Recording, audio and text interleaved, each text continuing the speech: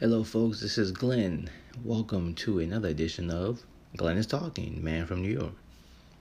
Saw that Coca Cola, the soft drink beverage company, is discontinuing one of its beverages, Tab, a diet soda which was very popular in the 70s and 80s, been around for decades.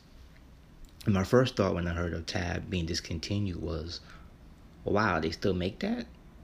And my second thought was Tab any good? Because to be honest with you, I don't remember what it tastes like. It's been so long.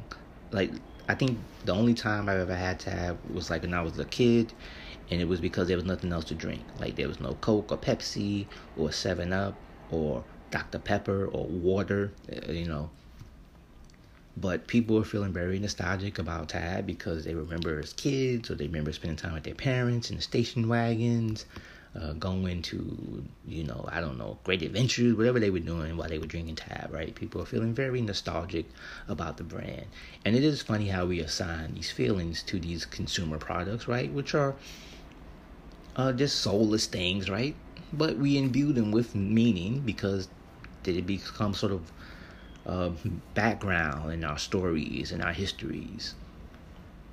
And I get the same way about certain products that I love or I consume on a regular basis, or even ones I'm not in love with. For some reason, I just have memories. Like, I think earlier this year, Stouffer's, the frozen food company, released like a throwback design on their food from like back in the day, and just brought back so many memories as a kid. I was like, and I was like, whoa, this is kind of cool, even though it was just like a frozen box of macaroni and cheese, which is, depending on how you feel about macaroni and cheese, it can be very exciting or not. I'm very particular. I'm not, believe it or not, I'm not a big mac and cheese guy anymore. I used to love it when I was a kid. As an adult, not so much anymore. And also I'm very particular because not everyone makes quality macaroni and cheese. It's a product that requires lots of dedication, and it's a craft. It's just isn't just throwing some stuff in a pan and just throwing in the oven. There's craftsmanship involved, people. But back to my point, we get nostalgic, right, about all of these different things that surround us, certain images, certain sounds.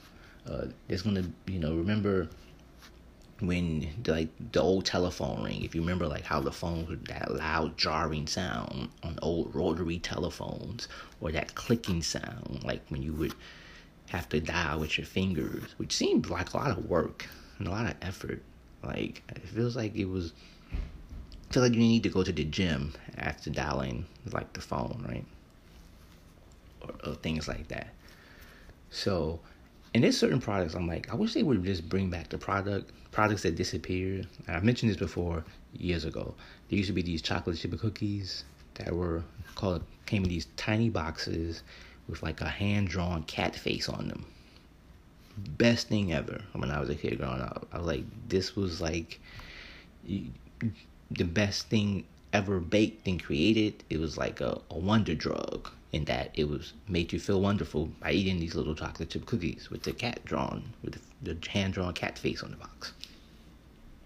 So there's certain products that you just have affinity for, and there are things coming out now that we don't think about it now, but other generations will look back and feel so fond of, and be like, oh no, like they'll see, someone will see the Uber logo and be like, oh, I remember as a kid when my parents would, take me places in the Uber logo, and see, people, things that we just look at as just functional right now is just part of the way of communication and access to things.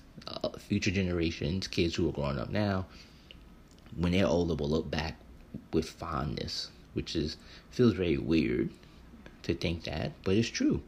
Like, I'm sure when Tab first came out, I'm sure that people like, it's just soda, right? And people, even though people were fans of it, but they wouldn't think someone would be nostalgic about it. But there were people back then who were nostalgic about stuff that came out in the 1930s or 20s. Like, I'm sure there were people who were very sad because, over-the-counter cocaine at the pharmacy in the 1920s, whatever, I don't know, something like that.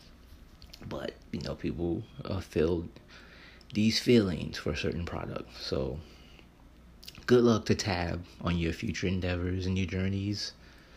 And that's some thoughts I wanted to share on this refreshing short version of Glenn is Talking, Man from New York.